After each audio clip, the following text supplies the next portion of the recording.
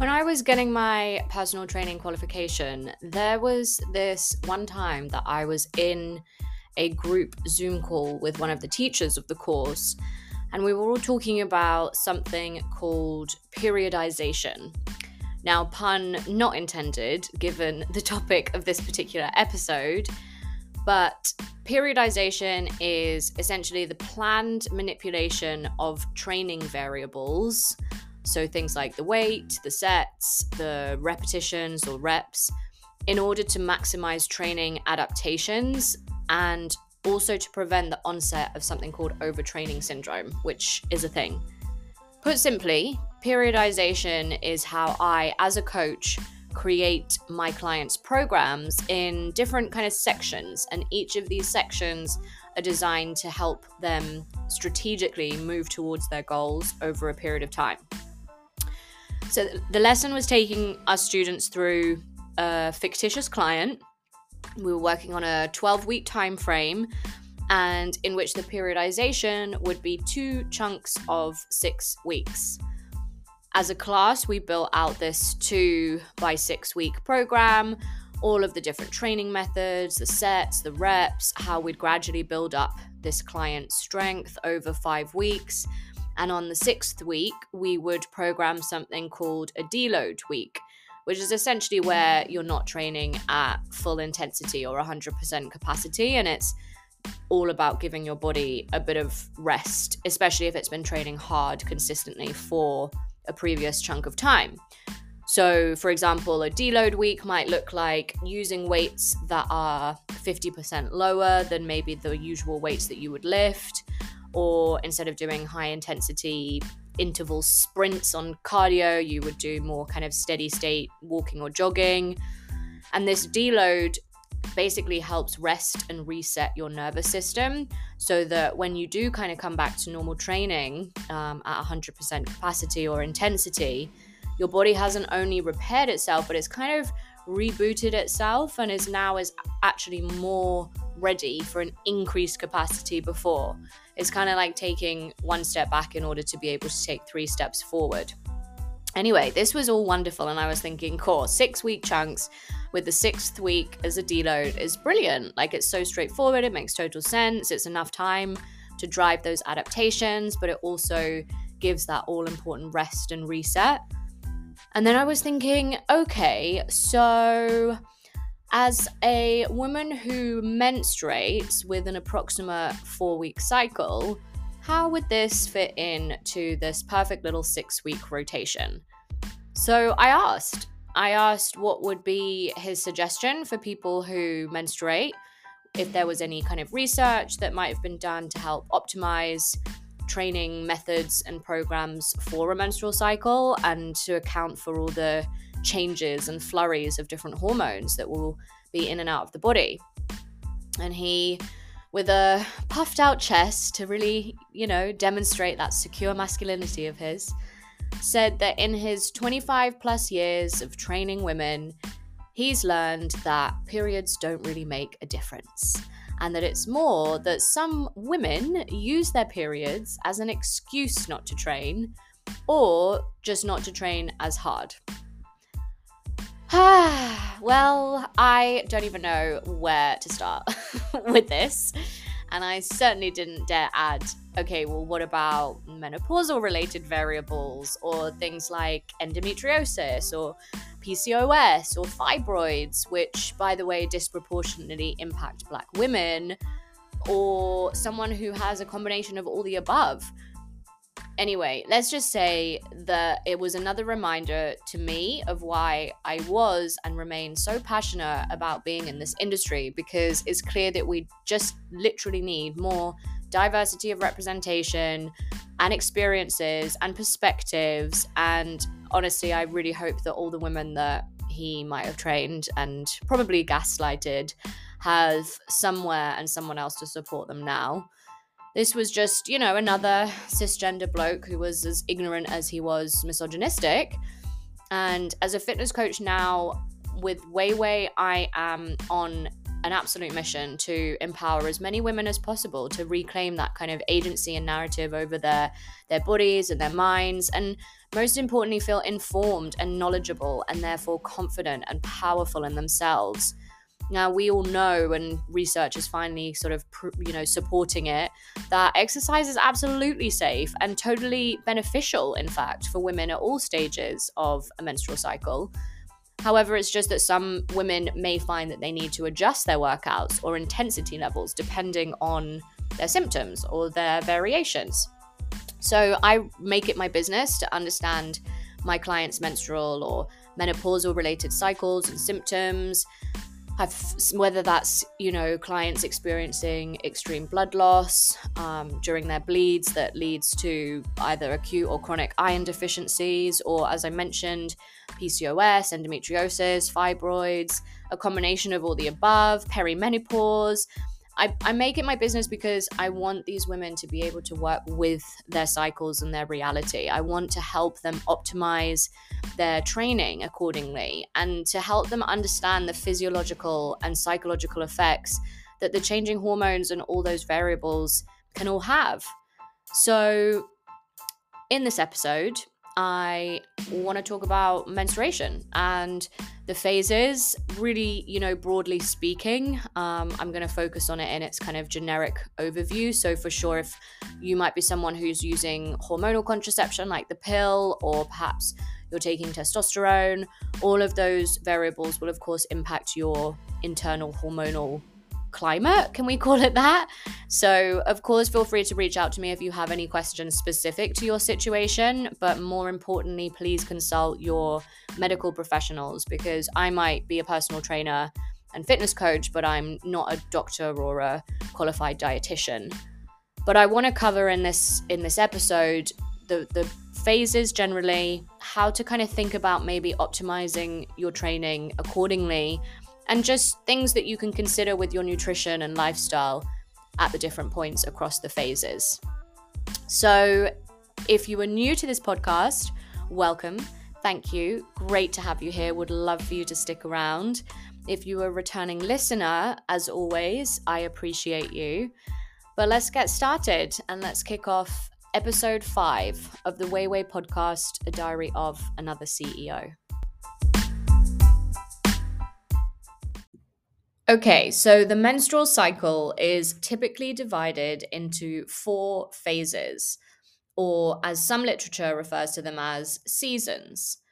So let's start with phase 1, which is the menstrual bleed, or inner winter. And the first day of your bleed marks the beginning of this early follicular phase. During this time, the lining of the uterus is shedding, and this phase kind of usually lasts around 4 to 6 days, but honestly can go on for so much longer, and especially if there are other factors at play, such as PCOS or endometriosis or fibroids. And hormonally speaking, now I'm going to keep things simple on this episode and refer to kind of the 2 main hormones in their general senses. So this is estrogen and progesterone. Now, both are at their lowest during this early follicular phase, but estrogen will start to climb, which is a great thing from a fitness and training standpoint. Research has shown that estrogen starting to rise can increase the anabolic response to strength training and can help maintain or even enhance skeletal muscle function. Okay, what the hell are you on about, Rosh? Put in simpler terms, strength training and doing things like high intensity cardio during this menstrual phase may lead to greater muscular and fitness gains than arguably other points of the cycle. The main challenge in this early follicular, aka inner winter phase, is the inflammatory responses and the symptoms that are experienced. So, bad cramps, headaches, nausea, all of which may make you feel like you want to take it a bit easier. The irony is that generally the anti inflammatory properties of exercise can actually help to ease all of these menstrual symptoms. When you think about how movement itself kind of releases endorphins, which can alleviate some of the pains and the general lows of this bleed. So, to reduce the period pains and try to help to make the most of this time when the body can actually make significant training gains, I encourage my clients to, first of all, try and focus on iron rich foods. So, spinach, or if they're a meat eater, red meat. And this is to kind of counteract that drop in iron levels from the blood loss, which then, adds to that fatigue at this time. And I also would even suggest doing this from a week before the bleed as a kind of mitigation protocol. And as for the cramps, good old hot water bottle or gentle heat application generally to that local area helps reduce muscle tension and relax abdominal muscles, and then may make you feel more, or at least more comfortable enough to be able to kind of exercise or move your body.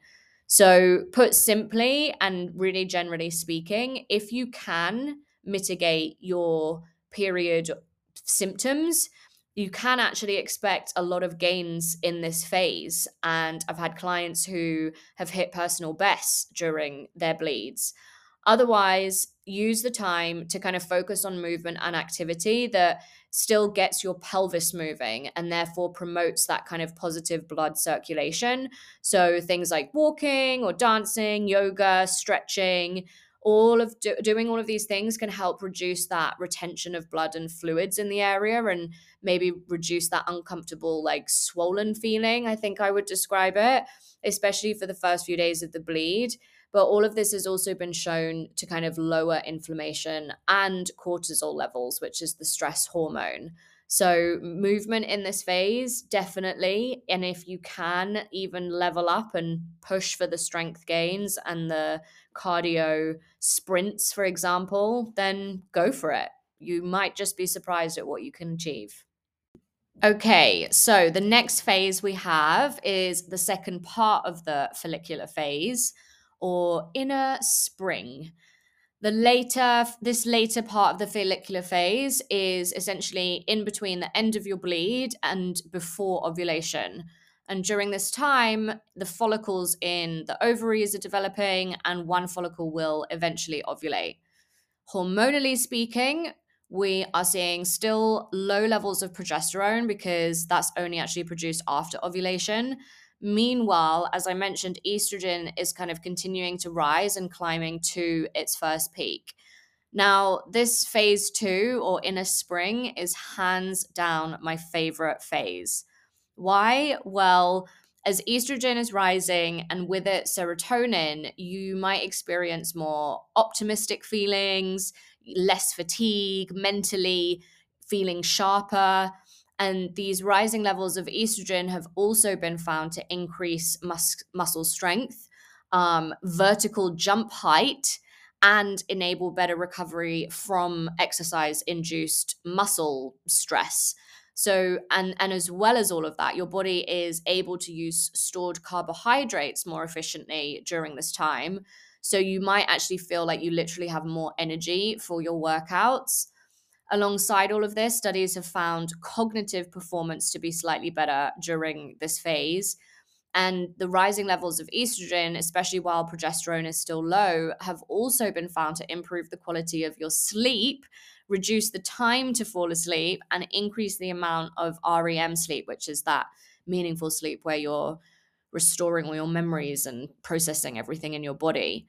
So, with all these hormones kind of working more in your favor and less factors restricting recovery, I would always suggest considering packing in plenty of sessions in this first half of your cycle, essentially when you're feeling your best. So, this is post bleed and pre ovulation, which is approximately, if you're taking the really generic 28-day cycle, which not many women even have, but approximately day 7 to 14 of your cycle, if day one is that first day of your bleed.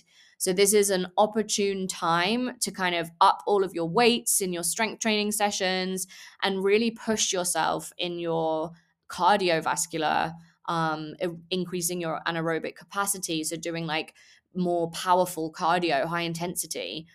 And the testosterone hormone is also rising and will peak alongside the estrogen. So all of this is actually contributing to that increase in power and strength and ability to build muscle that you're feeling. Honestly, I definitely feel the strongest in this part of this sort of second phase. And with a rise in like overall energy levels and mood, this is when I'll try and smash some personal bests, whether it's strength or performance related, like in my running. Now, one thing to watch out for is increased joint and ligament elasticity. Now, this can obviously be a good thing if you manage yourself really carefully, but otherwise, these are the times that you can potentially pull or strain something a little bit more easily. And some studies have shown things like ACL tears being more likely to occur when this estrogen is reaching its peak pre ovulation. So, if there's ever a time to ensure that you're properly warming up and doing dynamic stretches before your workout, this is it. And I get that you might be feeling super amped with the estrogen high post workout, but be sure to also cool down and stretch after your workout too. Safety first, people. Now, nutrition wise, you might actually feel like your appetite is reduced or kind of at lower levels during this phase. There's still not a ton of research and data out there because obviously menstruation doesn't affect cisgender men. So why would we research this? But we are seeing more and more studies have found something called ghrelin, which is basically the appetite stimulator known as the hunger hormone, may be decreased levels during this part of the follicular phase, thus diminishing hunger. But anyway, with or without that appetite, you need to eat. So I always encourage my clients to focus, especially during this part of the phase, on their protein intake and carbohydrates to fill you up, and especially to fuel those PBs that you can be pushing for in your strength training or your cardio. Right. So now imagine ovulation has now happened, and this is the release of an egg from the ovary. And now the lining of the uterus is thickening to prepare for a potential pregnancy. So we now move into the luteal phase, aka inner summer. Some might experience mood swings, fatigue, breast tenderness during this luteal phase. Progesterone is now elevating and it remains this kind of dominant hormone, while estrogen levels that peaked at ovulation are now much lower. So, progesterone hormone is catabolic, which basically means that it increases the breakdown of protein. So, this might prevent some of your or inhibit some of your ability to build and nurture lean muscle tissue, certainly as much as the previous couple of weeks. So basically, what this means is you can still continue your strength trainings in this phase, but because you're unlikely to see as many big gains or personal bests as maybe you would have in the first half of your cycle, you might just want to focus more on consistency than pushing for progression with your weights and cardio exertion. So maybe more endurance style cardio. Instead of doing sprints, you could do like steady jogs. Generally speaking, this marks the time to switch mentally and physically from higher intensity efforts to just steadying those efforts and with more recovery time, maybe more yoga in the calendar. Now, as progesterone prevents the body from storing glycogen, you may need to add more carbohydrates in and around your exercise just to kind of give you that boost of energy in to be able to perform optimally. And you'd also do well to watch your hydration and sodium levels. So, some studies have shown that blood plasma volume, which is your blood essentially and is majority made up of water, can be as much as 8% lower compared to in the follicular phase the past couple of weeks. So, less blood plasma volume means less blood available to rush to all those working muscles that are also getting hotter with exercise, and therefore meaning that you're going to fatigue quicker. And it's all to do with those progesterone levels. Essentially, it can make you sweat out more, which then takes with it your natural salts. So yeah, do your best to counteract that by staying hydrated and drinking with those added electrolytes. And rest and recovery needs to also be a focus in this stage, as I mentioned, your overall energy levels are lower. So the challenge is, because you have this increase in your core temperature during this stage, you might also find that your sleep quality worsens. And we know that sleep is an incredibly important part of the recovery process.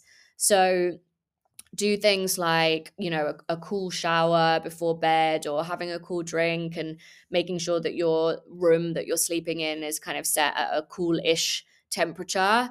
As well as, I would avoid meals super close to bedtime, because your body is just going to be it's staying awake to focus on digestion rather than sleeping. Finally, we have the late luteal phase, or inner autumn, aka PMS, and hands down my least favorite phase. So, what's going on inside? Well, approximately, and always very approximately, 9 days ish after ovulation, both estrogen and progesterone levels fall. And with that, we lose some of that natural antidepressant and mood enhancing effect that serotonin has, which leads to overall kind of mood instability. So we may experience some of those typical PMS symptoms, such as irritability, depression, anger, as well as sleep disturbance. Now, not forgetting those who suffer from premenstrual dysphoric disorder, or PMDD, which I've heard referred to as severe PMS, but I'm not sure if that even does it justice. But PMDD can onset earlier than just a week before the next bleed. So honestly, everyone's experiences are going to be unique and different to them. Now is the opportune time in this phase for a deload week, which is, as I mentioned at the beginning of this episode, where you would kind of take your foot off the gas with pushing yourself super hard and give your body a chance to kind of rest and reset, so that you can, when you come back, you can go even harder. So this is kind of a shift in focus towards lower intensities, and maybe focusing more on developing skills, technique, flexibility, and doing things for core stability. So, yoga, Pilates, and lighter endurance sessions are what I tend to recommend for this phase. Specifically, actually, abdominal work to kind of get the blood flowing to the parts that might start hurting and cramping in a week or so. And with everything going on inside you now, there are higher energy demands on your body during this phase. And there's actually a good chance that you'll notice an increase in appetite. And this is due to your resting metabolic rate actually being a bit elevated by as much as, and again, it's an estimation, 100 to 300 kcals, as well as changes in your insulin sensitivity. Now, whether you're in a caloric deficit because maybe you're trying to lose some weight or reduce your excess body fat, or maybe whether you're eating to maintain your current weight and or physique, now would be the time to kind of gracefully allow yourself to eat at the top end of your range that still aligns with your goals, but lets you listen to your body and acknowledge the fact that you're hungrier. And as well as your protein intake, as I recommended in episode 3, this should be approximately 1.5 to 2 grams per kilogram of body weight. I encourage my clients to enjoy fattier foods like avocado or oily fish if they're a meat eater, and maybe think about less starchy carbohydrates such as bread and pasta. And this is just to balance everything out inside and kind of create a more comfortable state. You may also need to be kind to yourself and just accept that you will perform as well as your body will permit you at this time. So, supplements that I'd recommend here would include magnesium, which can balance out the effects of the progesterone and help with kind of sleep and mood. Zinc, which can help reduce inflammation and lower your cortisol levels, the stress hormone. Always vitamin D, because the majority of us not living in a sunny climate are vitamin D deficient. and focus as much on getting things like turmeric and colorful fruits and vegetables, all for their anti-inflammatory benefits.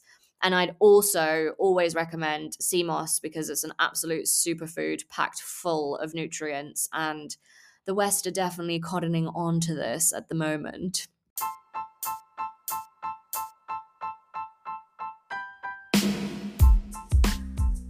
So, to summarize suggestions for optimizing the different types of exercise at different times during this menstrual cycle, I would suggest, so from cardio perspective, during the follicular phase, that's the time to be focusing on high intensity interval training or other forms of cardio that really challenge your heart rate. Whereas during the luteal phase, from a cardio perspective, you may want to reduce the overall intensity of those workouts or try lower intensity cardio like swimming or biking. Strength training during the follicular phase, that's the time to focus on heavy lifting, doing compound exercises that are working multiple muscle groups. Strength training during the follicular phase showed a higher gain in muscle strength and muscle size. So this is definitely the time to push there. Whereas during the luteal phase, you may want to reduce the weight that you lift or just focus on lighter weights and higher reps. And then when it comes to kind of stretching and yoga and mobility and pieces, all great at all phases of the menstrual cycle. During menstruation, the stretching can help relieve cramps and improve circulation. And meanwhile, during the luteal phase, it can help to reduce stress and improve sleep quality. So definitely one to consider across. Overall, the best way to optimize your training and your lifestyle and your workouts and your habits during your menstrual cycle is to listen to your body and adjust your intensity levels as much as needed. Not everyone's going to experience all, terrible PMS symptoms. Not everyone notices such large fluctuations in their symptoms. But for those who do, just, be mindful of these changes when training. And don't beat yourself up about it if you feel like you can't lift as heavy in phase 3, or maybe you eating a little bit more than usual in phase 4. What I would say is that it all starts with tracking.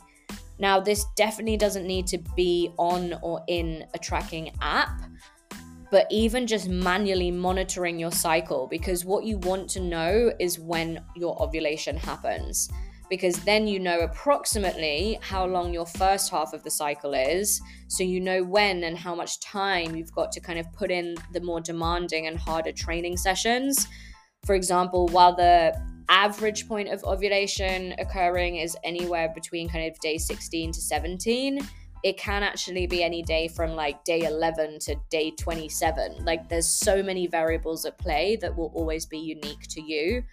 I really just advocate for every menstruating individual to just get that deeper understanding of the changes that your body undergoes across whatever that cycle might look like for you.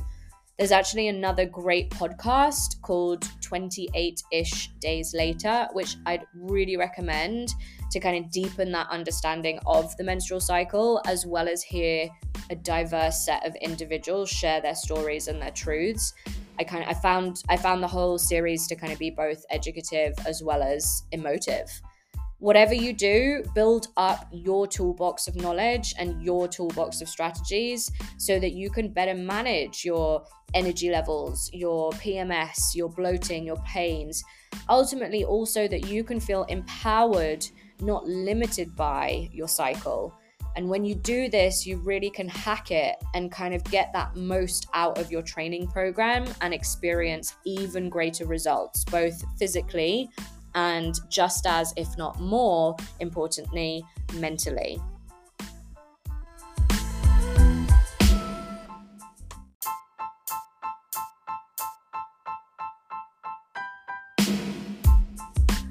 So that's it, folks. I hope this has been informative and that you've been able to draw at least one thing that you think will help or will help empower you. As I mentioned at the start, I am definitely not a qualified medical professional. So all of the suggestions and advice or tips that I'm sharing are from my experiences, my perspectives, clients that I've worked with. But yes, definitely, I'm not a medical professional. So don't come for me, people. And if you do have any questions, want to follow up, want to chat, I am on socials. You can get me on Instagram at Roshana Jackson or at The Wayway. DM me, email me if you want on Roshana at thewayway.com. Don't forget to like, subscribe, and share amongst your network.